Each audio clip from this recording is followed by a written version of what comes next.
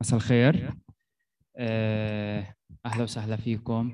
برحب فيكم اليوم في إطلاق كتاب المغيبات: النساء والمدن الفلسطينية حتى سنة 1948، بالشراكة مع مؤسسة الدراسات الفلسطينية. الكتاب لمنار الحسن، راح يقدمه حسن. راح يقدمه الدكتور والباحث سليم تماري، وكمان راح يقدم الكاتبة. كمان راح يتحدث معنا في الندوة همة الزعبي. أهلا وسهلا فيكم. راح أترك التقديم أكثر عن الكتاب لدكتور سليم. بس بدي أطلب منكم نحط جوالاتنا سايلنت، وإذا حدا برن جواله مش على الدرج عشان الصوت يفوت على القاعة، ولما نحكي بس نستخدم المايكات عشان الأصدقاء اللي على الزوم يسمعونا. أهلا وسهلا. شكرا جزيلا لمؤسسة خليل السكاكين لاستضافة هذه الندوة، وأرحب فيكم جميعا بحضور المؤلفة منار حسن. الكتاب اللي راح نعالجه الليلة اسمه المغيبات: النساء والمدن الفلسطينية حتى سنة 1948.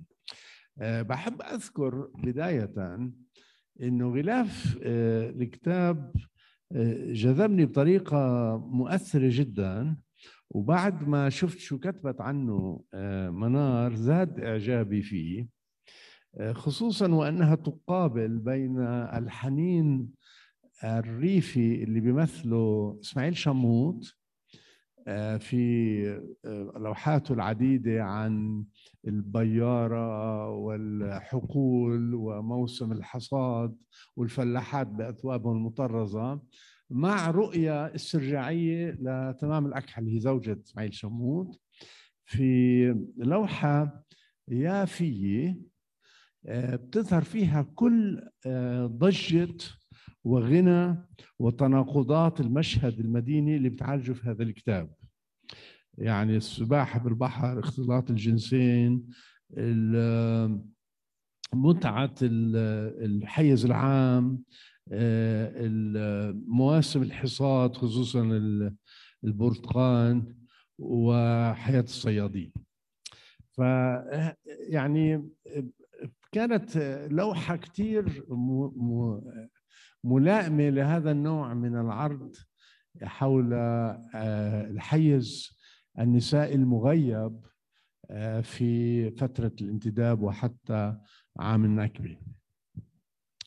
فراح أتكلم بإيجاز جدا عن هذا الكتاب، أعطي بعض التعليقات عليه، بعدين نفتح المجال لدكتورة منار إنها تعرض لنا الكتاب، وبعدين نسمع تعليق ومراجعة من قبل دكتورة همة الزعبي اللي هي معنا من برلين.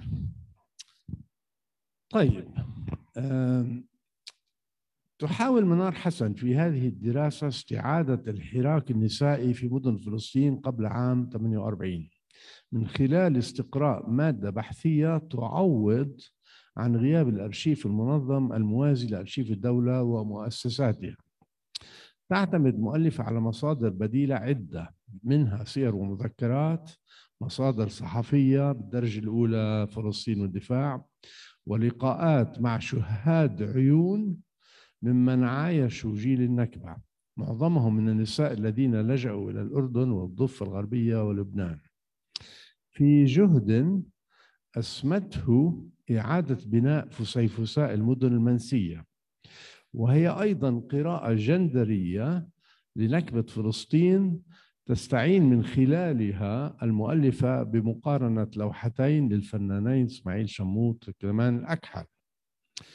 ففي لوحة النكبة من إسماعيل شموط يستعيد الفنان الفلسطيني يستعيد الفنان فلسطين كقرية مثالية ترقص العرائس فيها حول شجر الزيتون في مشهد رعوي نوستالجي، بينما نرى في جدارية تمام الأكحل استعادة مختلفة في يافا عروس البحر، وهي لوحة الغلاف التي تظهر النكبة كاختفاء للمدينة الساحلية بملاعبها وبحاراتها وبياراتها وعالم البهجة واللعب على شاطئ البحر. تقول منار: قياساً بالموتيفات الريفية التي برزت لدى شموت، طرحت الأكحل في أعمالها موتيفات حضرية بالذات، وهذا فارق مهم لأن العلاقات الحضرية أقصيت عن الذاكرة الجمعية وعن التاريخ المتداول. استخدام المؤلفة للمقابلات مع معاصري أحداث الفترة الانتدابية سمح لها أن تغوص في استكشاف حيزات حضرية لم تظهر في كرونولوجيا التطور الحضري في دراسات عديدة حول المدن الفلسطينية، وفي معالجة دور المرأة في أحداث النكبة نفسها. منها مثلا نبذة عن نشاط جمعية زهرة الأقحوان السرية، والتي عملت في نهاية عام 47 وبداية عام 1948، وهي تنظيم عسكري نسائي سري، وهي معرفة كانت مقتصرة حتى الآن على إفادات الأختين مهيبة خورشيد وأختها نريمان، بالإضافة إلى أخبار متفرقة ظهرت في حينها في جريدة فلسطين. أنا لم أجد إلا يعني ذكر واحد طلع في 21 أيار 48، وأيضا في جريدة الدفاع. نرى هنا استفادة من إفادات نساء معاصرات للحركة، مثل تقرير سهام الدباغ وأختها لطيفة عن علاقتهم بخورشيد ونضالها. مش واضح إذا هم نساء أنت قبلتيهم أو أنت أخذتيهم عن طريق أرشيف فيحاء عبد الهادي. صحيح أن هذه إضافات جزئية ومشوحة بنسبة من الخطأ التذكري، إلا أنها تضيف بعداً حيوياً ودسماً لظاهرة كانت حتى الآن أقرب إلى التبجح الدعائي. ومنها أيضاً اكتشافها لما سمي بجمعية التضامن النسائي من عام 1942، امتداداً من أخوة الحرية، والتي انضم إليها عددا من النشطاء والنشطات الوطنيات مثل مريم زعرور ولولي أبو الهدى وأسمى طوبي. لولي أبو الهدى بالمناسبة شخصية فذة، يعني في كتاب جديد رح يطلع عنها بنيويورك قريبا. وأسمى طوبي بهدف تعزيز مكانة العائلة وبناء مجتمع صحي على التراث الحديث، وهي تجمع مناهض لاتحاد النساء العربيات بالقدس، وهو التجمع النسائي الرئيسي في تلك الفترة، كان بيافا وعكا والقدس وحيفا. وكان الهدف منه يعني من جمعية التضامن النسائي تعبئة النساء العربيات لصالح المجهود الحربي البريطاني وتطوير أمة معاصرة موالية للمصالح البريطانية. اعتمدت المؤلفة في تحليلها للمعطيات على رؤية نظرية فوكودية من خلال معالجتها لفضاءات هيتروتوبية نسائية. اضطريت أروح أدور على الهيتروتوبية عشان أفهم عايش عم تحكي. والهيتروتوبيا هي مصطلح طوره فوكو للحديث عن المشهد الحضري الذي يحوي ممارسات وسلوكيات غير نمطية نجدها مثلا في المستشفيات والسجون والمقابر والمتاحف. وتركز هنا منار حسن على الحضور النسائي في الفضاءات الحضرية الأخرى، بالإضافة إلى اجتياحها الجزئي والمحدود إلى فضاءات العمل والسياسة والصحافة والنوادي. هذه الفضاءات الأخرى نراها مثلا في احتفاءات النبي روبين، واحتفاءات أخرى تجري في حيز خارج المكان في قطيعة كاملة مع الزمن التقليدي والمعتاد. تسميه ربما بشيء من المبالغة حيزا هيتروتوبيا علمانيا، لأنه نجد فيه حضورا نسائيا مختلط كسر نمط الطقوس الذكورية المعتادة. وبتعالج في ظريف جدا معالجة لطقوس النبي روبين وكيف الناس كانوا يختلطوا فيها وشو نوع الاحتفالات اللي كانت تصير، والتي توقفت للأسف عام 1946، يعني قبل بسنتين من النكبة. ونراه أيضا في عالم الجناكي، وهو عالم النساء العاملات في الغناء والعزف والرقص في مناسبات الأعراس والمهرجانات الشعبية، منها مثلا نبي روبين. من الفضاءات الأخرى التي تعالجها المؤلفة وبجرأة عالية عالم الاستقبالات النسائية المحظور على الرجال، والذي كان يلعب دورا هاما في خلق حيز حميمي للوجدان الطبقي النسائي. الطبقي يعني بالنسبة لنساء الطبقات الوسطى والمهنية. ومنه نبتت نواة الحركة النسائية البرجوازية في فترة الانتداب. الجانب الهيتروتوبي الآخر الذي عالجته المؤلفة بجرأة فهو عالم التجار بالجنس والبغاء الذي تخصصت به مدن الموانئ يافا وحيفا، وهي ظاهرة تعززت خلال فترة الثلاثينات والأربعينات بوجود هجرة كبيرة من سوريا ولبنان للعمل في مدن الساحل، من خلال وجود دائم للبحارة والجنود المنقطعين عن حياة جنسية عادية. وتعتمد منار على تقارير دائرة الصحة الانتدابية وعلى ريبورتاجات الصحف المحلية التي وصفت يافا بأنها متخمة بفجور بعض ملاهيها، وهي مركز الدعارة الأساسي في فلسطين. يعني يافا عم تفرجينا جانب آخر من يافا غير عن إنها عروس البحر. هذا الجانب الإثاري والجريء لازم يعني نقابله بمعالجة معمقة للحياة الجديدة الاجتماعية لحيز النساء في مجالات ومهن عديدة تطرق إلها المؤلفة، وبتفرجي كيف صار في نقلة نوعية خلال سنوات الثلاثينات والأربعينات اللي فجأة دمرت في حرب 48. فالكتاب، وإن شاء الله يا دكتورة همت ما كنتش احتليت كثير من الحيز رح تتكلم عنه، هذا كله بعطينا فكرة ولو سريعة عن كيف عالجت منار هذا الحيز في القطاع الحضري فقط، لأنها حاولت ما تعيد النظر في استعادة التشكيلة الريفية فلسطين والتي عولجت بشكل مستفيض من قبل كتاب آخرين. فبفتح المجال المؤلفة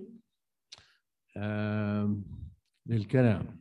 منار حسن محاضرة وباحثة وناشطة نسوية، حصلت على شهادة الدكتوراه من قسم العلوم الاجتماعية والإنسانية في جامعة تل أبيب، وعلى لقب الماجستير من جامعة غرينتش، محل ما بضبط الساعات يعني، بلندن، في دراسات العرق والجندر في العلوم الاجتماعية والإنسانية.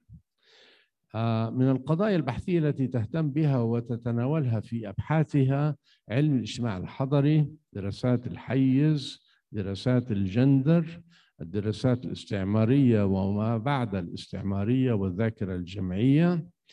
أجرت ونشرت العديد من الأبحاث، منها سياسة الشرف الأبوية، الدولة وقتل النساء بحجة الشرف. منار حسن هي من مؤسسات التنظيم النسوي الفلسطيني الأول الذي أقيم في المجتمع الفلسطيني في الداخل، وسمي الفنار، التنظيم النسوي الفلسطيني، وهي حاليا محاضرة في جامعة بير السبع في جامعة بن غوريون. تفضلي. شكرا جزيل الشكر دكتور سليم تماري، وشكرا جزيلا لمركز خليل السكاكيني. الحقيقة أنا أعرف خليل السكاكيني كما عرفت قبل قليل محمود درويش، وجلست بغرفته منذ أيام طفولتي. حينها بدأت أقرأ ما كتبه وأنا مهووسة بالقراءة بالمطالعة. طبعاً أنا أقدس يعني الكتاب، والمطالعة عندي كالموسيقى، يعني أنا لا أستطيع العيش من غير موسيقى ومن غير كتب. هذه الأمور يومياً لدي. الكتب، الموسيقى الكلاسيكية أنا من ناحيتي. هذا الكتاب يا إلهي، مضطرة حالياً أن أزيل النظارات عن الكتاب. الكتاب يقدم نساء حقيقيات في المدن الفلسطينية التي كانت موجودة. طبعاً ليس هذا الكتاب هو الأول عن المجتمع الفلسطيني في الفترة التي سبقت التدمير،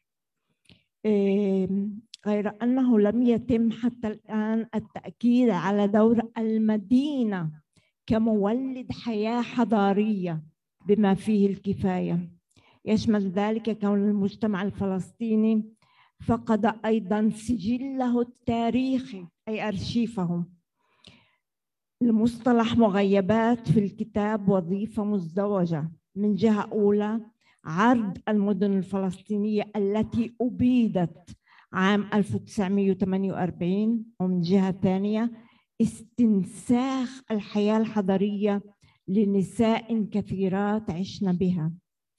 بغياب محفوظات مرتبة لاستخراج المعلومات الضرورية منها، أرغب كمؤلفة في إعادة بناء التاريخ الاجتماعي للنساء في المدينة. لهذا قمت من خلال المعارض واللوحات والواقعات المكتوبة والمنطوقة والقصصات الصحفية والسير الذاتية والمقابلات مع الناس الذين عاشوا في المدن الفلسطينية، حيفا، يافا، الرملة وغيرها، قبل عام 1948، كي أحدد المخطط للأماكن العامة والحركات السياسية والجمعيات الاجتماعية والنسوية والصحف والنوادي وأنماط الترفيه النسائية. ما قد يعني تأخذنيش هيك. ليست هذه إعادة ترسيم كرونولوجي ولا إعادة أعمار كاملة، بل تجميع عملي من الآثار التي تركتها المدينة المنسية.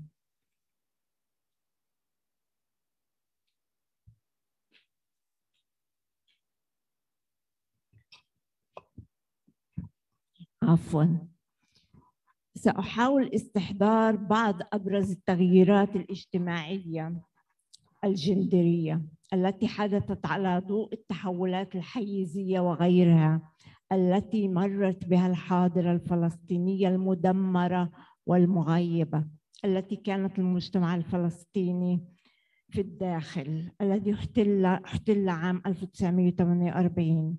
وأبرز ما أتاحته هذه التحولات من إمكانيات أمام النساء اللاتي غيبن ليس من الحيز وحسب، وإنما من الذاكرة أيضاً، إضافة إلى تحولات جندرية عامة.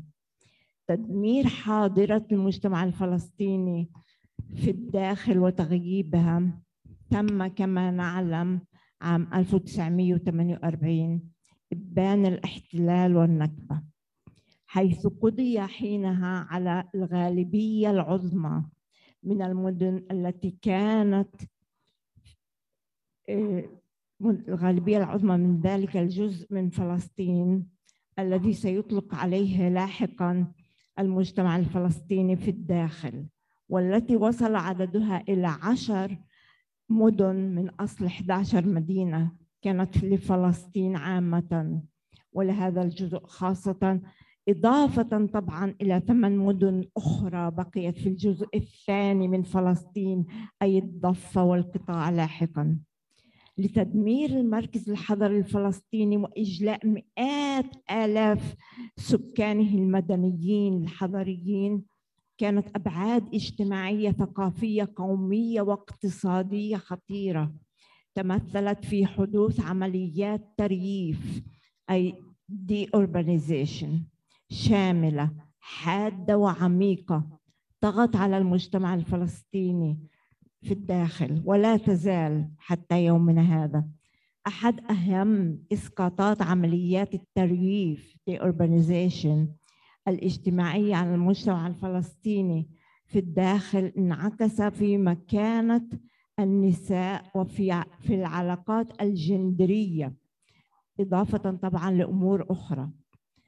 قبل البدء في محاولة استحضار بعض جوانب وحتى شظايا الحاضرة المدمرة والمغيبة، انجازت الاستعارة من فوكو التي تمكن البحث من انتشالها من أعماق بحار النسيان، والتي قد تشي بما طال المكان يجدر التأكيد أن المجتمع الفلسطيني ما قبل نكبة 1948 وخلافاً لما يعتقد لم يكن مجتمعاً ريفياً أو زراعياً فحسب. ما يقارب 40% من مواطنيه كانوا من الحضريين المدنيين. وجود الحاضرة بأحيازها وسكانها، تلك الحاضرة التي بدأت ومنذ نهاية العهد العثماني تخوض عمليات تمدن حديثة وعضوية، أحدثت تحولات وتغييرات اجتماعية هامة وجلية. الكثير من هذه التحولات بما فيها تلك التي طرأت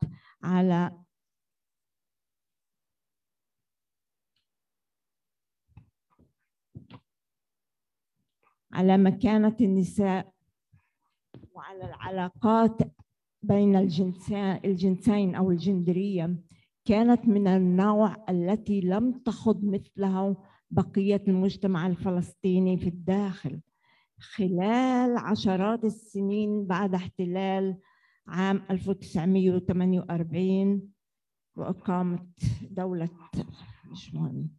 على الصعيد الحيزي الحضري الذي تمكن من خلق وإنتاج العديد من التحولات الاجتماعية في مكانة النساء وعلاقات الجندرية بحضورها، نحن نعرف اليوم أن الحاضرة وقبل تدميرها كانت قد نجحت بإنتاج العديد من المؤسسات والفضاءات الحضرية المدينية في الحيز العام، توسيعها وإحداث تحولات في صورتها. من هذه الفضاءات والمؤسسات نذكر مثلا الصحف العديدة والمتنوعة التي صدرت حتى عام 1948 في المدن المختلفة، والتي وصل عددها إلى ما لا يقل عن 206 صحيفة تخصصت في شتى المجالات والقضايا والمواضيع مثل السياسة والاقتصاد، القانون والزراعة، الطب والأدب، السينما والفكاهة وغيرها. عدا هذا نذكر دور السينما العديدة التي أقيمت في مختلف المدن الفلسطينية والتي وصل عددها إلى العشرات، ثم المسرح، دور الإذاعة كإذاعة هنا القدس عام 1936 وإذاعة الشرق الأدنى يافا عام 1941 1942، المطاعم، المقاهي، المكتبات العامة، النوادي الثقافية والرياضية وغيرها، والتي وصل عددها في مختلف المدن إلى مئات النوادي، المراقص والملاهي، المسابح والحدائق العامة والمنتزهات والجمعيات العامة والجمعيات التعاونية، النقابات العمالية والتنظيمات النسائية وغيرها من الفضاءات والأحياز الحضرية التي لم تكف المدن الفلسطينية عن خلقها وإنتاجها إلا في عام 1948 حين دمرت الحاضرة وحصلت النكبة. بالنسبة للصحافة، دخليها هاي بعدين، من المهم التنويه قبل تناول بعض الأمثلة للتحولات التي حصلت في مكانة النساء وعلاقات الجندرية في هذا الحيز الحضري، إلى أن التغطية الواسعة لهذه القضايا عكست فيما عكسته أولاً لعملية التسييس المرتفعة التي مرت على مكانة النساء والعلاقات الجندرية، وثانياً أن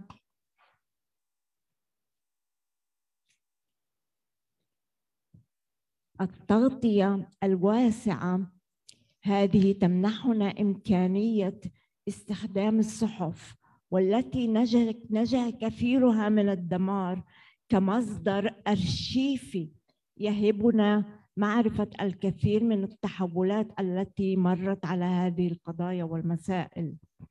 إضافة إلى هذا، تجدر الإشارة إلى اختلاف الواقع الحضري عما نعيشه الآن، حيث كانت الحدود بين فلسطين والبلدان العربية المجاورة والأكثر بعداً حدوداً مفتوحة عملت على توسيع الحيز الحضري الفلسطيني وجعلته أكثر سعة من المدن الفلسطينية المحلية، بل تعداها ليشمل المدن العربية الكبرى مثل بيروت، القاهرة، دمشق، بغداد وغيرها.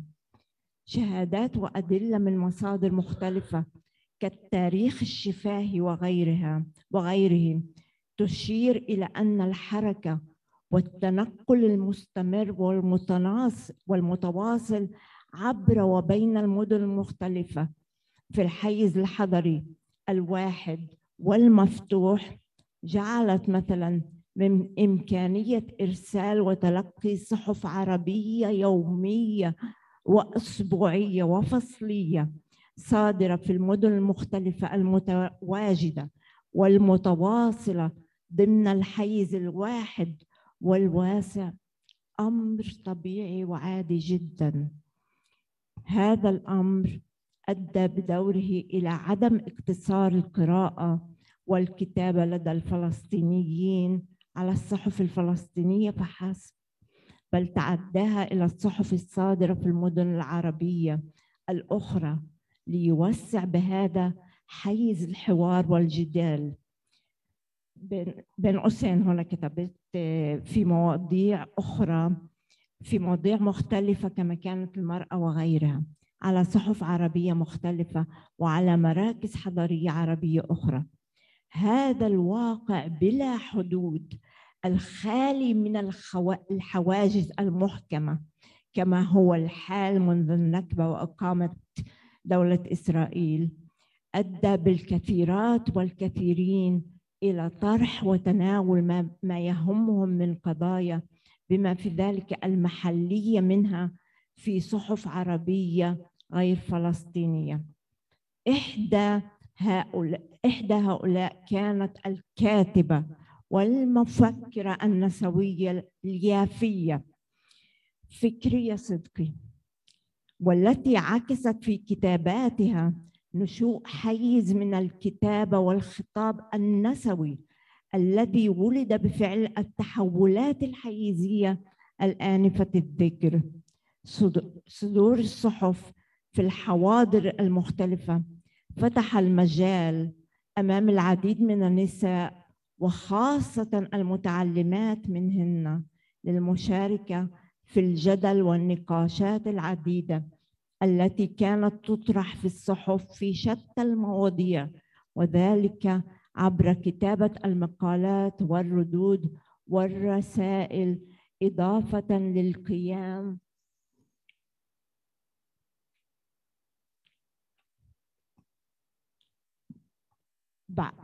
بعضهن بتحرير الصحف، كما فعلت الصحفية والناشطة النسوية والسياسية ساذج نصار التي حلت محل زوجها نجيب نصار في تحرير صحيفة الكرمل منذ عام 1941 وحتى عام 1944. يذكر أيضاً أن الكثير من نساء الأعمال والمصالح المختلفة كنا قد استخدمنا الصحف لتسويق أعمالهن ونشرها، وقد نجح خلق مثل فضاءات الكتابة والخطابات النسوية هذه، إضافة لأفعال شخصية معينة من قبل الكاتبات النسويات مثل نزع الحجاب علناً مثلاً في إثارة نقاشات عامة حادة وثاقبة. هذا ما حدث بالفعل مع الكاتبة النسوية اليافية فكرية صدقي التي اعتادت الكتابة في صحف عربية كصحيفة المقطم القاهرية وصحيفة المعارض البيروتية. في مقالاتها العديدة تناولت صدقي قضايا مختلفة كالعلاقة بين الجنسين ومكانة المرأة، قضايا الزواج والطلاق، الدين والدولة، قضايا طبقية وغيرها. في بعض الأحيان تم تناول مثل هذه القضايا ضمن سجالات حادة جرت بين الكاتبة صدقي وبين شيوخ من الأزهر كالشيخ محمد فريد الشنطي مثلاً. سجلات تم نشرها في عدد من المقالات في صحيفة المقطم القاهرية. في إحدى المقالات الصادرة في 13 آذار 1927 في المقطم تكتب صدقي مثلا أن حصول المرأة على حريتها منوط بزوال الفروق الوظائفية الاجتماعية الثقافية، أي تلك الغير ناجمة عن اختلاف بيولوجي بينهما، فتقول أن المرأة لا يمكنها أن تحصل على حريتها إلا، هي جملة يعني مهمة جدا لأي باحثة نسوية، إلا بزوال ما هنالك من الفرق الواضح بينها وبين الرجل، بين أعمالها وأعمال هذا، الفرق الناشئ لا عن الاختلاف الطبيعي في تركيب الأجسام ووظائفهما كما يقولون، بل هي بقية ما تركته لنا العصور الغابرة. هاي صدقي نشرته ب 13/3 آذار 1927. ثم تمضي فكرية صدقي فتقول اقتباس: التاريخ كان حتى أواخر القرن 19 مجرد تاريخ رجال، بين قوسين وقف هنا، وحتى لا يشكل الزواج والإنجاب عائقاً أمام دخول المرأة التاريخ والمشاركة في صنعه.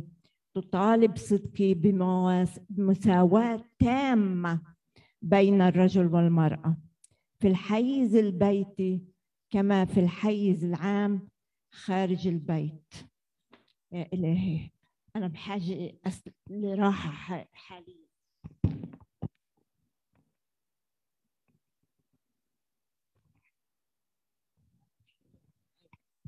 يعني اعذرون حاليا ممكن أحكي بالعامية، يعني بتأمل إن ما أسبب إزعاج لأي شخص منكم. بصراحة حاسة بتعب. أول إشي البحث نفسه، يا إلهي أنا برجع يعني بتذكر لما كنت وين أسافر. يعني كنت ساكنة أنا أيامها بالقدس. وين بالقدس؟ كنت عزبية لسه مش متزوجة. كنت ساكنة بالقدس اللي بسموها الغربية، يعني بالذات في رحابية هاي. يعني عمليا هي قريبة كتير على الطالبية. يا إلهي، وين رحت بعدين؟ بدي أدور على الصحف كانوا مصورينها كلها وحاطينها بالمكتبة القومية الصهيونية. وهناك يا إلهي كل الموجود بالكتاب أنا منه صورت وأخذت المقاطع. يعني بلشت أفرح بصراحة، أفرح إنه أكتشف كيف حياة الفلسطينيات والفلسطينيين كانت ما قبل النكبة. يعني كانت رائعة. وبلشت عمليا هيك أتنفس، هيك أحس إنه بحاجة للتنفس. لسه بنقدر نكمل هون. أنا رأيي تاخدي بريك ونفتح المجال لهمت تدلو بدلوها، عشان صار نص ساعة ماري، وبنرجع بتتمة نقاشك بالنقاش إذا ما عندكش مانع بصير. شكرا جزيلا. شكرا منار. شكرا. إذا ننتقل للمعلقة دكتورة همة الزعبي من برلين، باحثة فلسطينية وناشطة نسوية، حاصل على دكتوراه في علم الاجتماع ودرجتا ماجستير، إحداهما في علم الجريمة والأخرى في دراسات الجندر.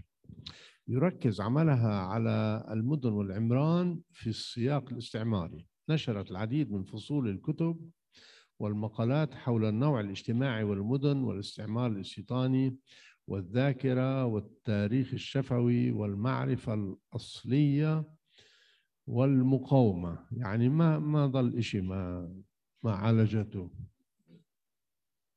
من خلال أبحاثها حصلت همة على العديد من الجوائز والمنح، من بينها زمالة مركز الأبحاث الفلسطيني، وتعمل حاليا في مشروع جديد حول المدن الثقافية والطبقة. وحصلت على منح من منتدى الدراسات عبر European Union ME، ما بعرف شو هذه، عبر جائزة EMU الإبداعية بين الوطن والمنفى. وهي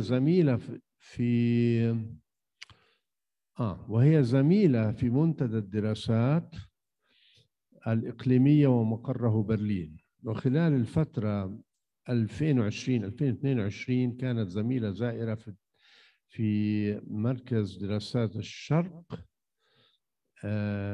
ومؤسسة روزا لوكسمبورغ، وفي الجامعة الحرة أظن في برلين. كافي. تفضلي. بكفي. زيادة. شكرا. شكرا كثير سليم على التقديم، شوي مخربش بس تمام. أنا معي زميلة ما بعد الدكتوراه في مركز أبحاث اسمه يومي، Europe and Middle East in Europe، يومي باختصار. فبس شكرا كثير، شكرا لحضوركم، مع إني مش شايفة ولا حدا فيكم بس حاسة في وجودكم.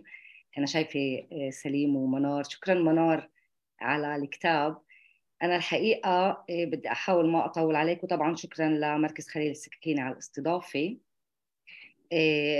رح أحاول أكون مقتضبة بالتعليق تبعي. فبالبداية بدي أشكر مؤسسة الدراسات عفوا على الاهتمام في إصدار هذا الكتاب باللغة العربية، لمساهمته العالية في عملية التاريخ الاجتماعي لفلسطين وللشعب الفلسطيني. والشكر موصول للصديق المترجم علاء حلاحل على ترجمة جميلة جعلت تجربة القراءة سلسة وممتعة. وطبعا كل الشكر للغالية منار حسن على المجهود الكبير اللي وضعته في كتابة هذا الكتاب.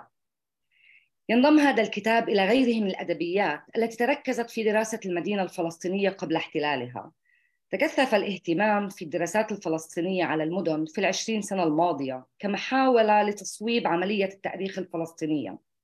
فعلى مدار سنوات طويلة بعد النكبة تم تغييب أو محاولات تغييب المدينة وسكانها من الرواية السردية الفلسطينية. وكما تحاجج منار في خاتمة كتابها أنه بسبب الطابع الجغرافي الاستلابي للصراع، هون أنا بقتبس من منار، تغلبت ذاكرة القرية واستخدام الديكور الريفي والوعي الريفي كمصدر أساس في تخيل الماضي الفلسطيني، فتجمدت الذاكرة الرسمية عفواً وألقت بظل النسيان السياسي على المدينة، في حين تركزت العديد من الدراسات على الجوانب السياسية والاقتصادية وبعض الجوانب الاجتماعية لتطور المدن منذ القرن الثامن عشر. بذكر هون على سبيل المثال كتب عن يافا اللي كتبها محمود يزبك أو حسن إبراهيم سعيد، أو عن اللد منير أو جوني منصور وما يسأل عن حيفا، كتب عن القدس من تحرير سليم تماري، عصام نصار ومجدي المالكي، أو كتب عن شخصيات سياسية بذكر منها مثلا مذكرات رشيد الحاج إبراهيم. يستحضر كتاب المغيبات تاريخ المدينة الاجتماعي من وجهة نظر النساء.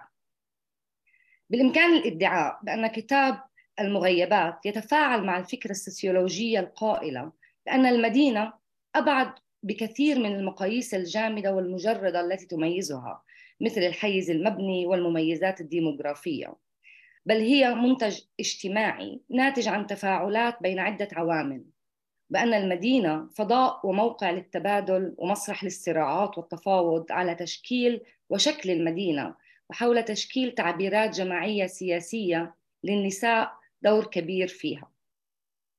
ينضم مجهود منار البحثي إلى المدرسة النسوية النقدية، والتي تطلق عليها منار اسم نموذج العالم الثالث. وتركز هذه المدرسة التي تبحث العلاقة بين المدينة والجندر في مجالات علم الاجتماع، الأنثروبولوجيا الثقافية أو الدراسات الثقافية. وترى هذه المدرسة، وكما تحاجج منار على طول الكتاب، بأن المدينة عنصراً باعثاً للتغيير في كل ما يتعلق بالعلاقات الجندرية، وترى أن للمدينة مهمة اجتماعية تاريخية وهي عنصراً مشجعاً ومحرراً. من خلال هذا الادعاء ينتقد الكتاب بعض الأدبيات النسوية أو النسوية التي تدعي بأن هناك علاقة عضوية بين نمو الحركات والمنظمات النسائية في الدول الكولونيالية وبين النهضة القومية. وتدعي منار بأن تجاهل هذه المدارس لظهور المنظمات النسائية في مراحل ما قبل الدول الكولونيالية يتجاهل أيضاً الدور المركزي لمسار التحضر ومساهمته في ظهور وتمكين هاتين الظاهرتين، النهضة القومية والحركات النسائية والنسوية. بالرغم زي ما سمعنا من سليم ومن منار ذاتها، بالرغم من غياب الأرشيف المنظم، تثبت لنا منار أنه بكثير من الجهد والتصميم وأيضاً بكثير من التفكير الإبداعي خارج الصندوق يمكن لبحث معمق ومتأني يعتمد على مصادر متعددة اللي أسمتها منار شذرات من مصادر بديلة. بيمكنه، مش رح أعيد المصادر اللي استعملتها، بس بدي أجيب كمان المحفزات البصرية اللي هي الصور واللوحات اللي اعتمدت عليها منار. بإمكان كل هاي المصادر أن ترسم لنا ملامح صورة حية وديناميكية ل 35 ل 40% من المجتمع الفلسطيني، هؤلاء الذي تم تغييبهم من التاريخ الرسمي. تأخذنا منار في فصول الكتاب إلى رحلة تنشط الخيال، توصف فيها التحولات التي طرأت على المدن الفلسطينية في جوانبها المختلفة، حيز الاقتصاد، الثقافة والترفيه، وأيضاً السياسة، من خلال تجربة وتحولات طرأت على تجربة النساء المعاشة ودورهن ومساهمتهن في بناء مدينتهن، ومن خلال محاولتها اللي هي بتسميه استعادة المقصي تستحضر في الكتاب مدنا لم تلقى الاهتمام الكافي بعد. فإلى جانب يافا وحيفا والقدس يستحضر الكتاب أيضا مدينة الرملي وطبرية وبيسان. يدعي الكتاب بأن الحيز الحضري الآخذ في التشكل والنمو كان حلبة مركزية لصراعات وتفاعلات اقتصادية سياسية واجتماعية ساهمت جدليتها كما جاء في تغيير صلات وعلاقات اجتماعية جديدة ومنظومة قيمية وثقافية جديدة التي مكنت نشوء بديل معين من منظومة القيم التقليدية البطريقية ومن ضمنها العلاقات الجندرية ومكانة المرأة. لا تغفل منار العوامل المختلفة التي ساهمت في نمو الحيز الحضري في فلسطين، وعلى الرغم من تركيزها الأكبر في وصل السيرورات الاجتماعية الداخلية، إلا أنها تلمح أحياناً إلى دور الاستعمار البريطاني وأيضاً تغلغل الرأسمالية في التغييرات الاقتصادية السياسية التي حصلت، وكيف ساهمت هذه التدخلات من تمكين الطبقتين الوسطى والرفيعة، ومن ضمنها نساء هاتين الطبقتين وهن اللواتي أخذن القسط الأكبر من الكتاب.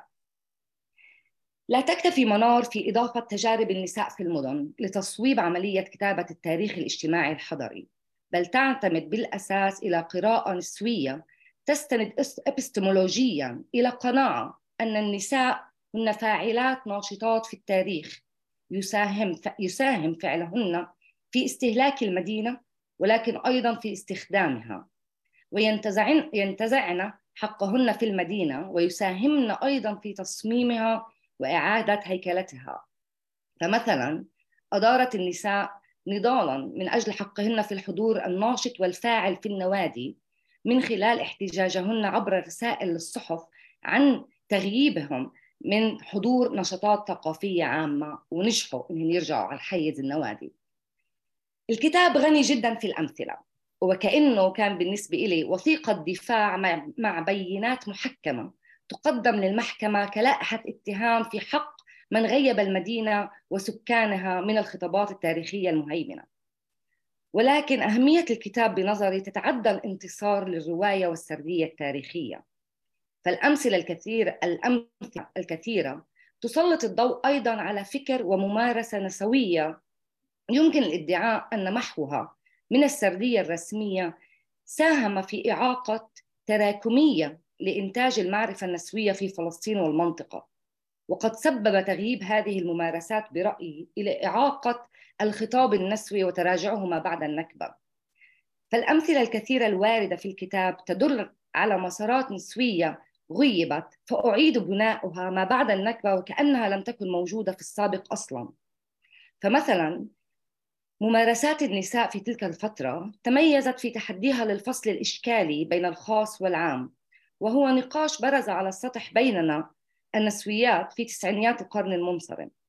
نجد هذه الممارسات في ممارسة مهنة الخياطة وتصميم الأزياء التي حولت غرفاً في البيوت إلى مصالح تجارية، ونجد أن نساء المدن ما قبل النكبة سبقتنا إلى بلورة فضاءات هيتروتوبية نسائية، كما كان في حلقات الاستقبال التي حولت البيوت إلى مسرحاً للنقاشات السياسية والاجتماعية.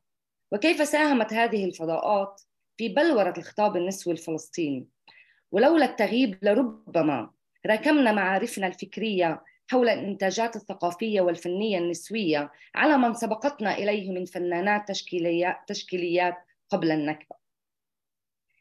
لهذا الكتاب أهمية تتعدى الماضي، يعني تتعدى المساهمة في كتابة التاريخ الفلسطيني، كمان تتعدى الحاضر اللي هو مراكمة معرفة نسوية فلسطينية، وأيضاً في فهم دور ومساهمة النشاط النسوي والكويري في إعادة ما أسميه مسار التمدن الفلسطيني في اللحظة الراهنة. فهو بنظري يساهم في تخيل مستقبل مغاير لفلسطين والمنطقة، زي ما جابت أملي منار في موضعة المدن الفلسطينية في شبكة علاقاتها مع محيطها العربي، والدور التبادلي لهذا الامتداد على بناء الحضارية في فلسطين وفي المنطقة، وأيضاً في استحضار دور النسويات الفلسطينيات ومشاركتهن في الحركة النسوية العربية، وذلك من خلال مشاركتهن في الكتابة النسوية والسياسية في الصحف، أو من خلال المشاركة في المؤتمرات القطرية. كل هذا يستفز ويحفز التفكير بفكرة أن على النضال الفلسطيني والتحرر من الاستعمار الاستيطاني الصهيوني أن يستند إلى رؤية تحررية سياسية واجتماعية أوسع من تلك التي تفرضها حدود المخيال السياسي المحصور في إطار زمنية 1948، مخيالاً سياسياً يشمل الحرية والتحرر لجميع بنات وأبناء المنطقة. بالإضافة يطرح هذا الكتاب أسئلة حول التجربة الحسية ودورها في بناء وإعادة بناء الذاكرة الجمعية. كما تكتب منار في مقدمتها: كانت تجربة والدتها المختلفة كل الاختلاف عن تجربتها هي عاملاً مستفزاً لكتابة هذا الكتاب. فعلى الرغم من غياب وتغييب البيانات التاريخية ومحاولات المحو والإبادة، وهي أنا بنظري هي محاولات، هي مش لم تنجح، والدليل على هذا الكتاب واللي احنا قاعدين فيه والندوة اللي قاعدين فيها اليوم. بالرغم من كل هذا صمدت تجربة الوالدة وذاكرتها المدينية الحسية، ونجحت في تحويلها إلى محرك ودافع لدى منار لكتابة هذا الكتاب. بدي أعطي بس ملاحظتين للنهاية. في حين بركز هذا الكتاب كما جاء سابقا على الطبقة الوسطى والعليا من المجتمع المديني، يحضر وإن كان في أقل كثافة أيضا تأثير مسار التحضر على بنات الطبقة الدنيا وفرص العمل التي أتاحها هذا المسار والإمكانيات لتوفير فرصا للاستقلالية الاقتصادية ولحرية الحركة والتنقل، مثل ما ذكر دكتور سليم بحالة الجناكي. والنقطة الثانية أنه هناك نزعة سائدة في التركيز على ازدهار المجتمع الفلسطيني وتطوره الحداثي المتجسد في المدينة، والتي تبرز أيضا في هذا الكتاب. مع هذا نجد فيه تطرقا ولو بسيط أيضا إلى بعض الظواهر القمعية والاستغلالية في المدن، ومن بينها ظاهرة الاتجار في الجنس وظاهرة الدعارة، مع أنه كان ممكن نعمل نقاش إذا هاي ظواهر بس قمعية ولا فيها كمان جوانب تحررية، بس هذا نقاش آخر. آخر جملة قبل الختام أو للختام: وعليه يستفز هذا الكتاب الكثير من الأسئلة ويحفز على إجراء أبحاث مستقبلية حول المدينة ومسار التمدن أو مسارات التمدن في منطقتنا. من ضمن هذه الموضوعات اللي عند أذكر بس بعض منها: الجوانب السلبية للمدينة، الصراعات الطبقية، تأريخ الطبقات المهمشة في المدن، الصراعات السياسية ودور النساء فيها، وزي ما ذكر قبل شوي سليم على جمعية التضامن النسائي ودورها وعلاقتها مع السلطات الانتدابية. يعني مواضيع أخرى مثل النساء من الطبقات المهمشة والنساء في الحركات الإسلامية والعلاقة التبادلية بين القرى والمدن، لأن المدن صعب تتشكل بلا القرى، ففي علاقة تبادلية. ويمكن بخطر على بالي كمان شبكة العلاقات أو غيابها بين النساء الفلسطينيات والنساء العربيات اليهوديات قبل النكبة، وأيضا النساء اليهوديات من المستوطنات، وغيرها من المواضيع والتجارب الحياتية المدنية التي ما زالت غير مدروسة. وشكرا لكم جميعا.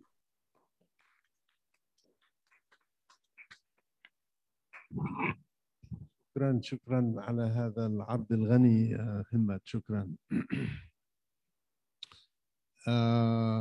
ماذا بعد؟ نفتح الباب للجمهور. شوية دفى.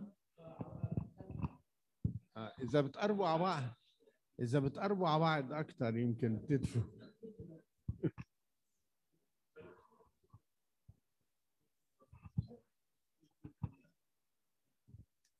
باب النقاش مفتوح، تفضل. تفضلي.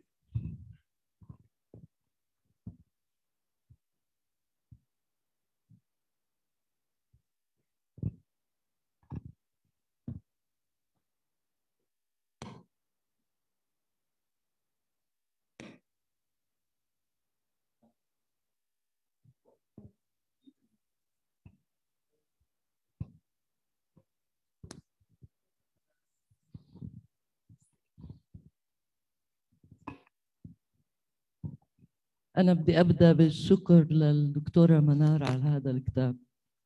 ويمكن هذا الكتاب حسيت من وقت ما قريته إنه أنا جزء منه. أنا اسمي مها تميمي، اشتغلت في مركز التوثيق الفلسطيني في بيروت، واشتغلت بمشروع المرأة الفلسطينية مع الدكتورة فيحة في المراحل الخمسينات والستينات والسبعينات. اللي بدي أقوله إنه الكتاب ليش عنالي كثير، وحسيت إنه أنا بهالكتاب أنا هون، لأنه السبب إني أنا اشتغلت بالتوثيق النسوي والتوثيق الشفوي، بس ما اشتغلت بالروحية هي. بمعنى إنه اشتغلنا وأنا يمكن بقول هون إنه فعلا موضوع التغييب الإرادي من قبل منظمة التحرير بدي أقول والاتحاد العام للمرأة الفلسطينية ووزارات السلطة، بعدين في تغييب ما بدي أقول قصري، بس في تغييب له علاقة بالإهمال، بالجهل كمان، بالتغني الكبير بالموضوع الريف الفلسطيني. وهذا له علاقة كمان بأنه المشروع الوطني الفلسطيني أو الرؤية النسوية الفلسطينية كمان محدودة بإطار الريف الفلسطيني. كثير أنا لفت نظري المقارنة والحكي عن الفن التشكيلي وكيف الصورة المرسومة بالرواية الفلسطينية حتى الخيال الفلسطيني. في شيء ثاني اللي حسيت إنه أنا جزء من هالكتاب، في ذكر لخالتي نجاح التميمي اللي حكت عنها سعاد الدباع، وحكت عن إنه هي صديقتها وكانوا يروحوا مع بعض وإلى آخره. هلا أنا من صغري من طفولتي بسمع من خالاتي ومن أمي إنه كيف كانوا بحيفا وكيف كانوا يروحوا على المدرسة، كيف كانوا يلبسوا. هم طبعا هاجروا للشام لدمشق، وكان الجو الاجتماعي بالشام بال48 متخلف كتير كتير كتير كتير كتير، لوين ما بدك كتير عن حيفا. وبذكر أنا إنه خالتي هي توفت من سنتين مع الأسف، كانت تقول هي اجت على الشام عمرها 16 17 سنة، يعني صبية، وكانوا يجوا يخطبوها أهل الشام والتجار والهيك. كانوا بعد ما يزوروهم يقولوا كتير حلوة هالصبية بس خسارة فلسطينية. يعني ويروحوا طبعا ما يرجعوا. أنا هاي الرواية من خالتي وخالاتي الأخريات ومعاناتهم كتير يعني خلقت إشي بداخلي وأنا صغيرة. هلأ في إشي ما بعرف ممكن تساعديني فيه، إنه ما كان جدودنا وأبياتنا ما كانوا يحكوا الرواية تاعتهم، روايتهم الشخصية. ما بعرف ليش، بجوز حالة خاصة أهلي أنا ما كانوش يحكوا، أو حالة عامة. عكس بالمخيمات. أكيد الكتاب فتح كتير مجالات لأبحاث أخرى وروايات ثانية، وقبل ونحن بسباق مع الزمن لأنه أغلب الناس عم تموت حاليا، في جزء منها كبير مات. بس فعلا كتير مهم هي الإيقاظ، هي الذاكرة مرة ثانية، وإعادة بحثها وإعادة نقاشها ورؤيتها. فعلا بدي أقول نقطة أخيرة بس، إنه كتير لفت نظري وعمل لي مفاجأة الطرح المتقدم كثير للحركات النسائية بهذيك الفترة.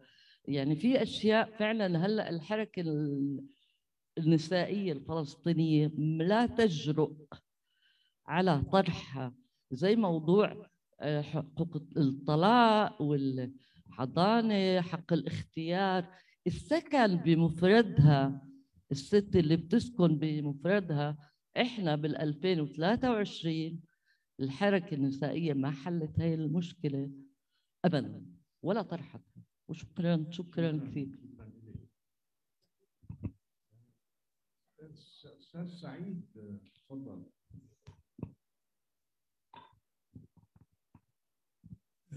طبعا يعني مشكورة الدكتورة منار والدكتور سليم كمان على التقديم، ودكتورة همت على التعقيب. أنا من باب الأسئلة يعني في هنالك النص، يعني حكت الدكتورة منار عن المدينة التي غيبت وعن النساء يعني ودورهن اللي غيب. أنا بدي أحفر أكثر الصحيح، شو اللي خلى المدينة الفلسطينية حاضرة، وشو اللي خلى هذا الدور اللي تحكي عن تغييبه للنساء يحضر. يعني المدينة الفلسطينية اللي يعني برزت فيها حيافا وحيفا بهاي الفترة، إيش اللي خلاها تبرز وتحضر كمدينة، وإيش اللي خلى أيضا النساء. طبعا يعني لما بنحكي عن مدينة ومجتمع المدينة، لما بنحكي عن المجتمع المدني أصلا نحن نحكي عن مجتمع المدينة، يعني العلاقات الاجتماعية في المدينة بالضرورة تختلف. ليش أحكي بالضرورة، يعني كلمة ثقيلة شوي منطقيا، بس على قليلة أنا بدي أحكي شو اللي خلى هذا يحضر قبل ما يغيب. وفي يعني في رأيي في 3 عوامل. يعني أولا يعني الفترة اللي بنحكي فيها والإطار ما يحدث بالعالم العربي، بيروت والقاهرة ونشأة الأحزاب العربية القومية وغير القومية بتلك الفترة. يعني هذا أولا. الشيء الثاني الصراع مع الصهيونية اللي يعني كان حامي الوطيس كما يقال. والإطار الآخر هو الانتداب البريطاني. يعني فبدنا نشوف من هاي العوامل ال3 إيش اللي خلى المدينة تحضر أكثر، وإيش اللي خلى دور النساء يحضر أكثر. يعني في إشي مثلا بزعجني في الحديث عن تلك الفترة السابقة لل48، الأربعينات والثلاثينات والعشرينات، يمكن مزعج من ناحية فكرية ومن ناحية قيمية إلى آخره. هل الانتداب البريطاني دور إيجابي كان في يعني حضور المدينة وحضور المرأة؟ يعني هذا سؤال قلت محرج، ولكن ما نقدرش نتجنبه صحيح. فأنا بدي أقول من هاي العوامل ال3 إيش العامل الرئيس اللي خلى المدينة تنشأ، واللي خلى يعني المرأة أيضا تحضر في مجتمع مديني، وفي إطار أعم اللي هو ماذا كان يحدث في دمشق وفي بغداد وفي بيروت وفي القاهرة على المستويات، يعني على مستوى النهضة الأدبية ونشأة الأحزاب المختلفة. و يعني ما ننساش انه بالعشرينات والثلاثينات من طه حسين وزيادة، يعني في إشي عميق اللي كان يحدث على مستوى النهضة العربية اللي طبعا وصلنا منه في خاصة في المدينة. بس يعني كمان بدنا نشوف انه التعليم ودور الانتداب في التعليم، يعني هذا قلت موضوع محرج، ولكن على الأقل بدنا نشوف شو هذا النوع من الانتداب البريطاني اللي في ظله كان ممكن نشأة هاي يعني حضور المدينة حيفا ويافا ويعني أشياء أخرى. وأيضا اللي في هذا الإطار يعني كان هذا الدور الاجتماعي للمرأة اللي تحدثت عنه، واللي غيب لما غيبت المدينة. أظني بسؤالك في إشارة مبطلة الشق الثاني تحكي فيه عن وجود تطبيق. سليم ممكن تستعمل المايك، مش سمعتك أنا. في إشارة مبطلة في سؤال سعيد زيداني عن الدور البريطاني إذا كان له دور إيجابي. حدثنا عن النساء التضامن، مجموعة التضامن اللي كان هدف منها التعبئة من أجل الحشد ضد الفاشية والمصالح الموجود البريطاني. إنه كان تنظيم نسائي انضم له كثير ناس ونساء ونشطوا في التعليم إلى آخره، مع إنه الهدف منه كان سياسيا دعائي، بس إنه هل أظن هيك بفهم أنا من السؤال سعيد، إنه هل كان في سمات إيجابية لهذا النوع من الكتب؟ أوكي، بتقدروا كمان تسألوا لهمة. ممكن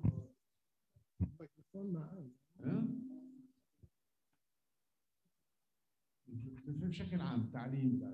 نعم نعم.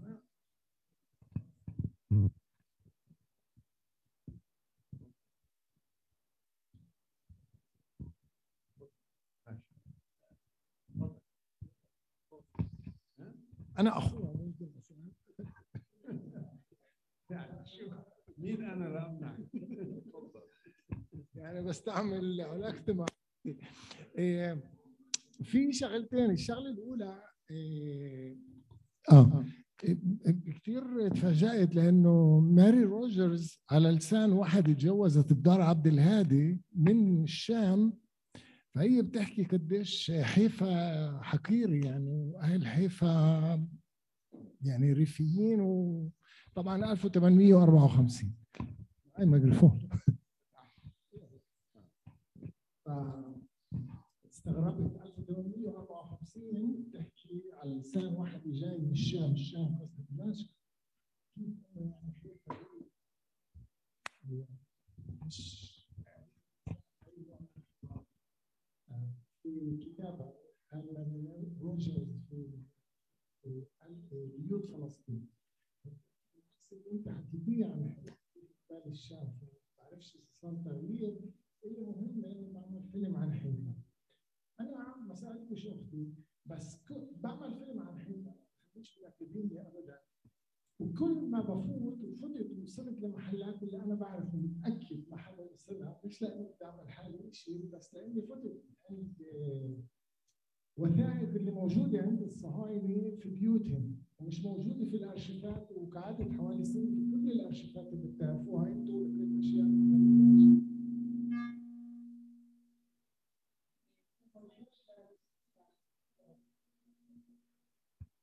شكرا. اللي بدي اساله بالطبقه هاي اللي كانت تعتبر حالها بتفهم وسط النساء والرجال وتجار وقياده وشيء، ولكنها مع الطبقات الثانيه هي كانت كارثه. وبعتقد انه حيفا كانت الكارثه في النكبه، يعني المدينه هي كانت مثل النكبه.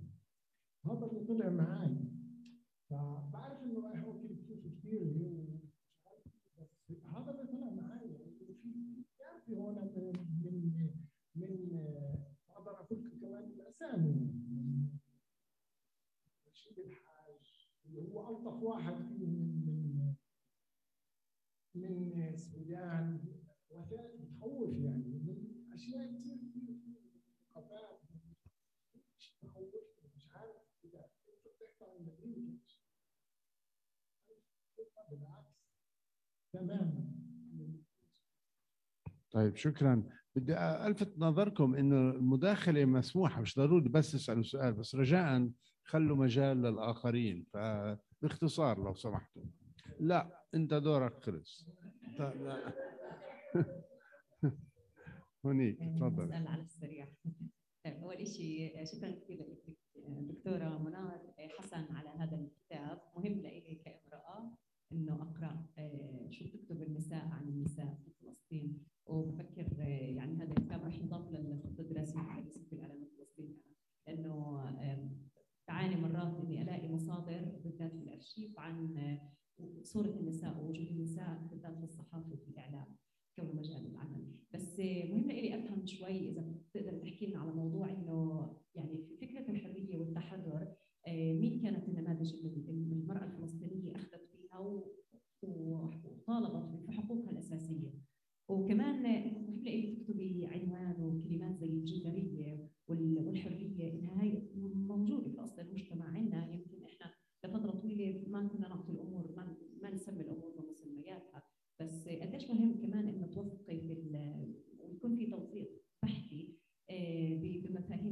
الحريه ومفاهيم الحريه والتحرر، وانها موجوده في اصل المجتمع، مش انها اجت علينا من برا، انما كانت موجوده عندنا.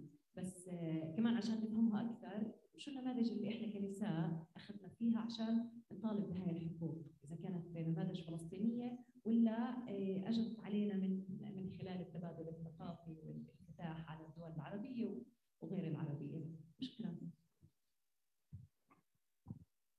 معلش نروح هنيك ونرجع لكم. تفضلي. لا روضه. انا كمان بدي اتطرق لتعقيب الدكتور بروفيسور. انا حسب رايي الانتداب رجع المراه الفلسطينيه لورا، وهذا باكد لك اياه. اول شيء اي معلمه كانت، انا بحث ارشيف المعلمات دكتوراه كمان، اي معلمه كانت تشتغل اذا انخفضت كانت لازم تبعث رساله اللي فيها تستقيل من العمل. يعني انا فتحت اكثر من 30 ملف لمعلمات فلسطينيات من سنه ال 22 وطالع لحد 48، فيش ملف غير لنساء لم يتزوجن، معلمات ما تزوجوا، اللي المراه المعلمه استقالت فيه، بتقدم الاستقاله مكتوبه باللغه العربيه بخط ايدها، بعدين مترجمه للغه الانجليزيه وتبعث للمفتش. هاي اولا. ثاني شغله، تقريبا بكل الابحاث اللي انعملت عن التربيه في فلسطين في ذكر لتقصير الانتداب البريطاني باقامه مدارس للبنات. في قريه الزيب، في ارشيف واحد من مدير قريه الزيب، مدير مدرسه الزيب الابتدائيه، قريه الزيب اللي منطقه عكا حدنا، بوصلوا زياره من جمعيه العمال العرب، شخصين اللي هم ممثلين جمعيه كانوا يهتموا كمان بشكاوى الناس، فبكتبوا مكتوب لوزاره المعارف البريطانيه انه في كاتبين كلمه سبيريت، في روح تقبل لتعلم البنات في الزيب، ورهان على ذلك انه البنات اللي بتزيد عم بيروحوا على مدرسه الصبيان صار عدد الطلاب بالصف يفوق ال 50 وفيش غير 30 مقعد، كانت الاهالي تعمل المقاعد. فاحنا بنطالب في مدرسه للبنات، وبيماطلوا قريه برعم نفس الشيء، في مماطله لمده 12 سنه، اللي تواصلوا اهالي برعم مراسلات فايل كبير، يعني اكثر من 200 صفحه، اللي انت بتقراه بتواصلوا بدل المدارس، ما كانوش يعملوا مدارس كمان للصبيان، بس انه المدارس خلقت على زمن العثمانيين والاهالي كانوا يمولوا المعاشات. عشان تعرفوا كل معلمه بديله كانت تقبض من الاهالي. البريطانيين كان يعني بالانتداب البريطاني بين سموها ديبارتمنت، مش اكثر ديبارتمنت، اكثر زي قسم التربيه في الانتداب البريطاني، كان يتفق معه من قبل مختار اي قريه انه يدفعوا تمويل المدرسه يوصل ل 2000 جنيه فلسطيني، لما كان معاش المعلم 4 جنيه، يعني كانوا انت مكتوب بالتوتال 96 مثلا جنيه سنوي. فكانت المدرسه تقام على يد اهل الطلاب، ولما كانوا يجيبوا الفاندنج كانت تنبعث لبريطانيا، كمان بريطانيا ما تعملش المدرسه. عشان تعرفوا برعم اجت النكبه وهي بعدها مش مستكملين المدرسه. هي بس جهه من الجهات.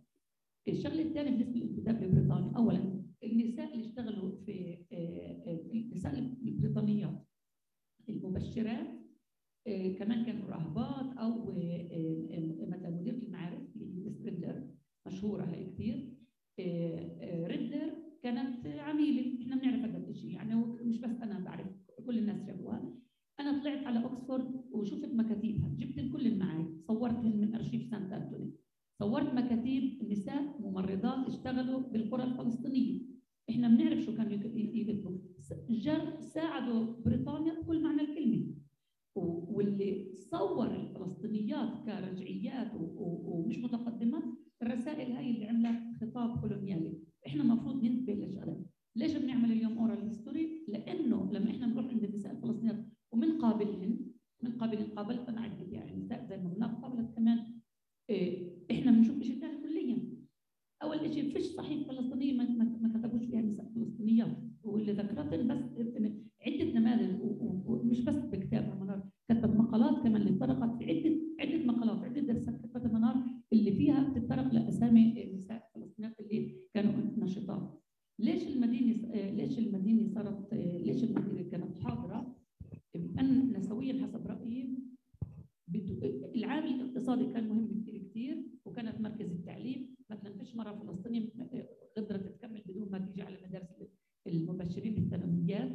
زي كليه شميت في القدس، زي دار المعلمين في سيمينار المعلمات في رام الله وفي القدس، وكمان الممرضات والدايات. ما بتقدرش تكون الواحد ممرضه ولا داي غير ما تروح على المدينه، فالمدينه كانت حاضره ب 50% من السكان اللي هن النساء. شغله ثانيه، هيئه اللجنه العربيه العليا، الهيئه كانت تصدر المناشير والمؤتمرات المتعدده اللي عملوها العرب، زي مؤتمر الشباب العرب، مؤتمر العربي الاول، مؤتمر العربي الثاني، الموجودين كتب عزت الكتب المعروفه عن فلسطين ما قبل النكبه. المؤتمرات دائما كان فيها بند عن دور النساء، وكان في دعوه للنساء اطلعوا اعملوا اجمعوا، ومش بس اكل وشغلات اللي هي بس يعني محصوره على النساء. طبعا اللي اشتغلوا غير زهره في القحوان، كان في كمان يعني انا امبارح بالصدفه كنت بالبعني شيخه العبد الله اللي هي شيخه البكري لجوده الدار عبد الله بكر ياسين، انسانه كانت ثائره الجبال مع التعلم مع كل شيء. فبريطانيا ساعدت، اعطتنا القلم والورقه، اعطتنا الهدف، بس اهالينا كانت معلمتنا قبل، وكان في تعليم في البيوت، وكانت الشيوخ تعلم بالكتاب، والتعليم ما بيجيش بسبب بريطانيا، بالعكس رجع بسبب بريطانيا عدديا اكثر. من ناحيه جوده التعليم، من ناحيه جوده التعليم اقتصر على الدومستيك سكيلز، يعني على الاشياء اللي شكرا. بناخذ كمان مداخله سريعه رجاء، وبعدين نرجع مره ثانيه اذا في معنا وقت نعطي المجال لمنار وهمت انه يردوا على التساؤلات والاسئله والمداخلات. تفضل استاذ.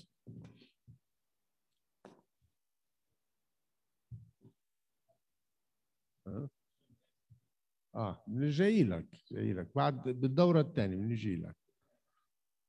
الكتاب طرح أسئلة مهمة، وخاصة طرح الأشياء المسكوت عنها أو في تغيير. لما تحكي عن مسارات التحضر، تغيير هذه المسارات كان نتيجة هذا التغيير إنه انفتح مسارات التأخر. حاليا بنعيش في مسار تأخر إذا ما دققنا في الواقع الاجتماعي السياسي الفلسطيني الراهن، سواء بالتعصب الديني أو استبدال الهوية الوطنية بهويات فرعية، الهوية العائلية والعشائر والقبائل، موقف المرأة في المجتمع الذكوري ومن الرجل إلى آخره. يعني كل هاي المعالم اللي هي تعبر عن مسار التأخر. مسار التأخر ما إجاش فجأة، يعني الموضوع إنه ما بعد النكبة غابت القضية الاجتماعية من برامج الحركة السياسية والوطنية. الأحزاب لم تطرح قضايا تحرر اجتماعي، وكان فقط يقتصر على الجانب السياسي وعلى انه تحرير فلسطين منتهى بمعزل عن مشاركه المجتمع بمختلف المجتمع. انا رايي انه كان يعني تغيير المسار له علاقه بانه القوى المهيمنه، مين القوى المهيمنه؟ كانت القوى المهيمنه ثنائيه الافنديه اللي هم يعني بين اقطاع جزء من البرجوازيه، والشق الثاني فلاحين. كان هذا هو الطاغي في مجتمع شبه اقطاعي عمليا. ما كانش النخب اللي هي لها علاقه بالحداثه والتنوير اللي سلط الضوء عليها الكتاب، سلط الضوء عليها، ما كانتش هي الكتله الاكبر او المسيطره، ما كانتش تملك قاعده اجتماعيه كبيره. الافنديه كانوا عندهم قاعده اجتماعيه ضخمه اللي هم الفلاحين.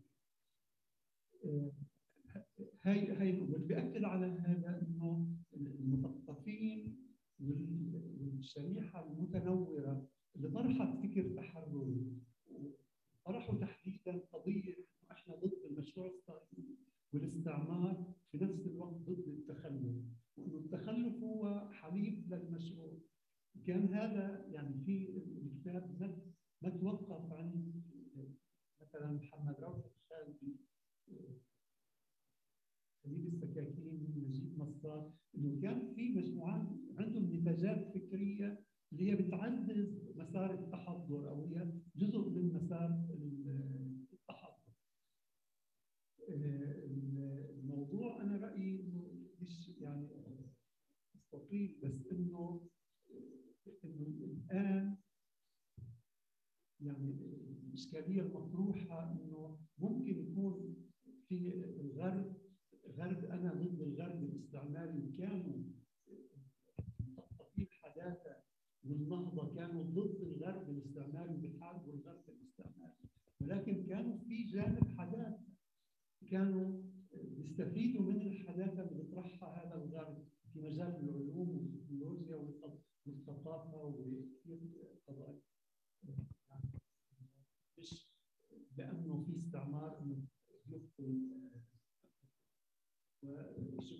شكرا لك. شكرا. نفتح المجال منار وهمت يعقبوا. بتحبي ألخص لك الأسئلة لأنه مش كلها أسئلة، كانت بعضها كانت تفضلي. أولا شكرا لحضوركم، وراح أحكي هسه مش بالفصحى اللي بحبها كثير وأنا بالعامية. ليش أنا اخترت المدن؟ اختياري بالأساس هو شخصي.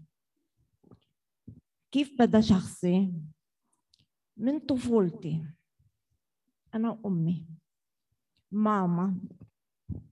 ماما كيف أنا بتذكرها نصراوية، لأنها هي بتتذكر دايما تحكي الناصري والناصري والناصري وعائلات الناصري، وهي بتعشق الناصري.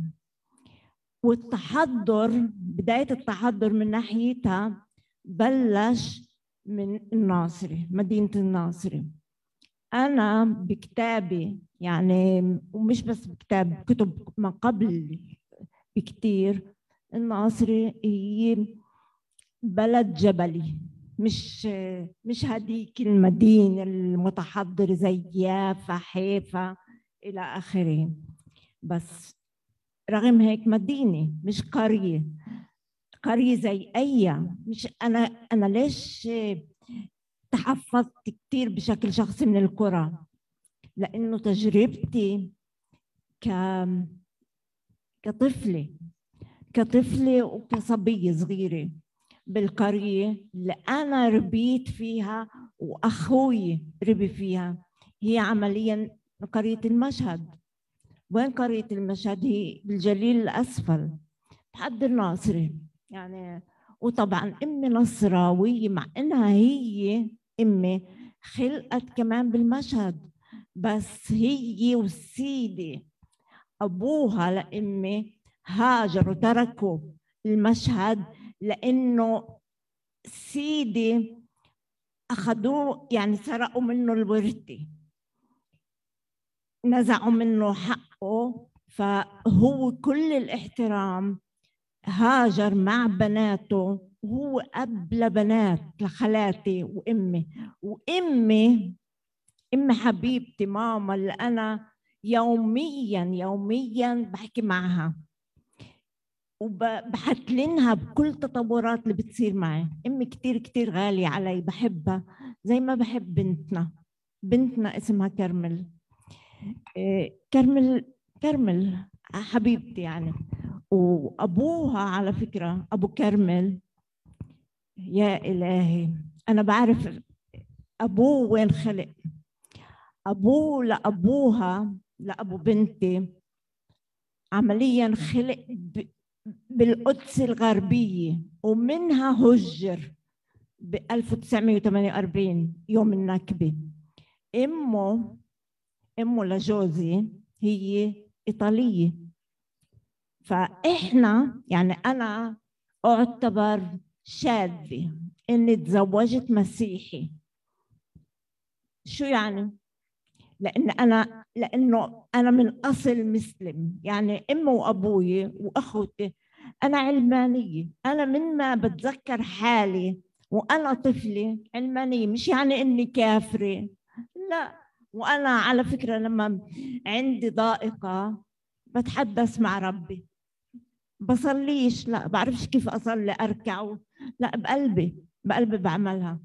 وأنا اللي بهمني بدي أحكي كمان مرة بشكل شخصي، اللي بهمني وكيف بقضي وقتي، بهمني مثلا ببيتي، بيتنا مش بيتي لحالي، ببيتي أنا وشريك حياتي اللي بعدني بحبه ورح أضلني أحبه، اللي اسمه توني حنا، بحبه رغم إنه على فكرة بدي أقولها هاي في جوانب فيه متخلفة على الآخر أكثر من أبوي الريفي، عن جد أكثر من أبوي الريفي. يعني ببلش يقول إيش ليش مش ريفي؟ تاجر، مظبوط.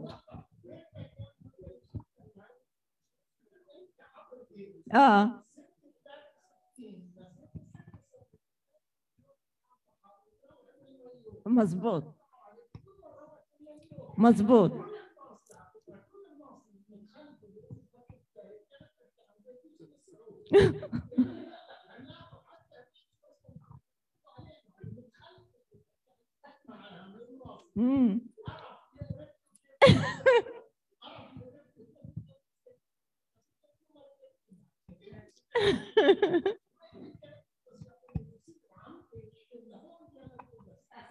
مين عمتي فوزية؟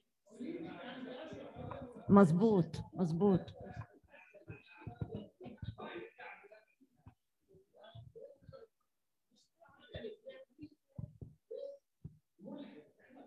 ملحدين بالضبط.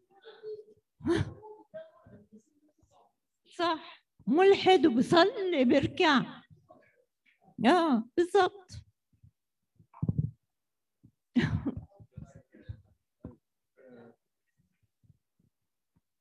شكرا جزيلا. أظن بكفي فضايح بالعيلة.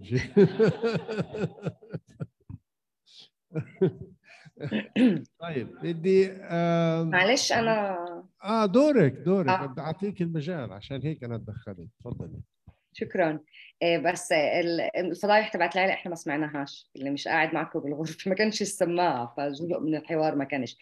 طيب انا المضبوط بدي اعقب سريعا على جمله من الاسئله اللي انا بتقديري بتدور حوالي نفس الموضوع تقريبا. يعني انا فكر موضوع الحداثه ودور الانتداب البريطاني، والسؤال اللي ساله سعيد زيداني، وفي كمان تعليق انا اللي ما عرفوا اسمائهن وما شفتن فانا مش عارفه الاسماء.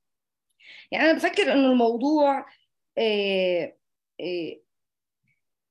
مش إنه شائك ومركب، إنما المفروض تناوله يكون مركب، لأنه ما نقدرش ننكر إنه الانتداب البريطاني بسبب مصالحه العسكرية، وقبله على فكرة كمان لأنه مسار الحداثة بدي مع نهاية العثمانيين، مش بس مع الانتداب البريطاني، كمان منار بتشير له وآخرين بيشيروا له. بس جزء من كمان كل هذا المسار بدي بسبب العلاقة والتدخلات الغربية، يعني والتطورات اللي صارت بالغرب بالأساس بالصناعة والتجارة والملاحة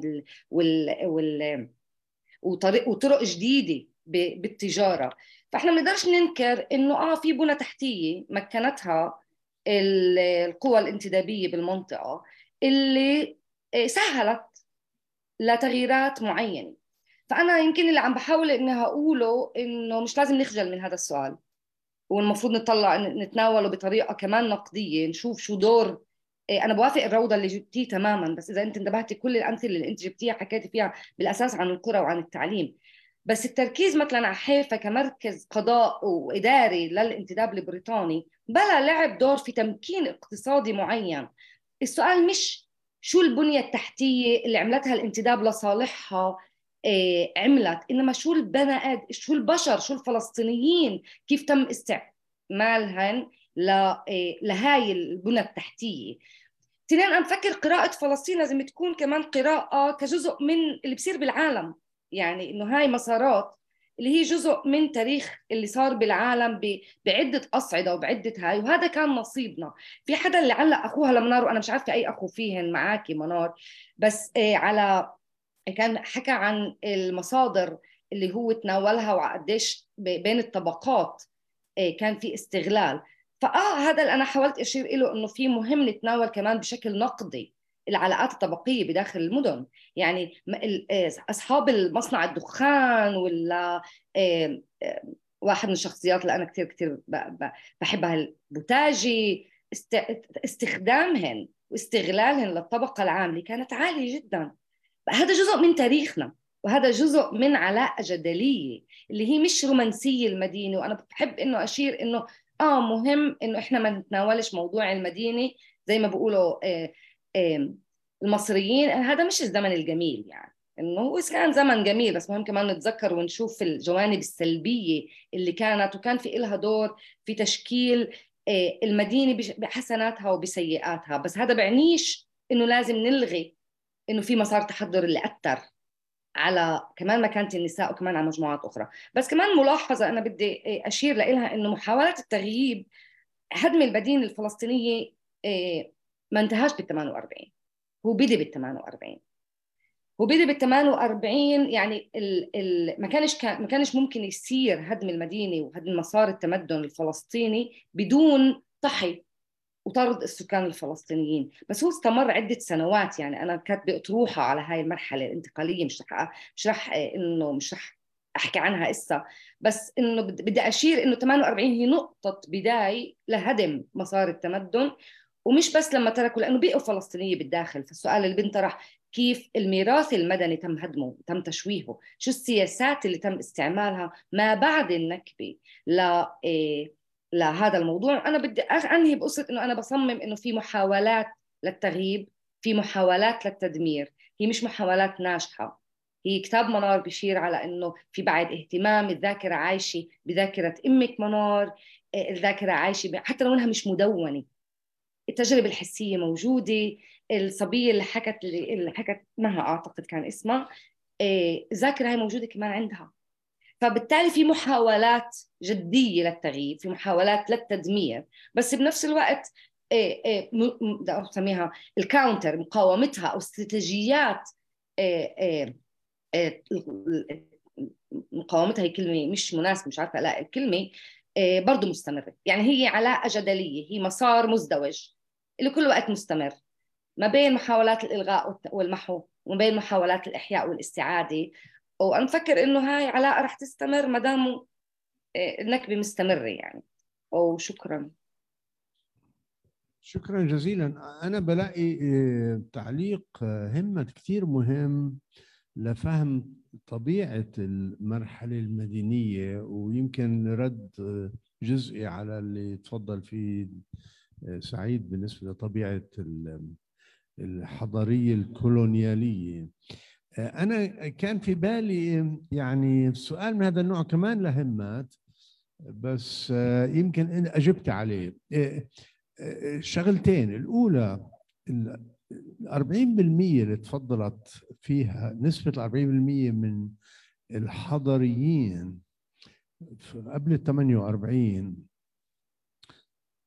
لازم نفهم شو بتعني. يعني أنا بتصور منار الهدف منها تفرجي إنه ما كانت بلد كلها فلاحين، كان في قطاع مدني حي ودينامي.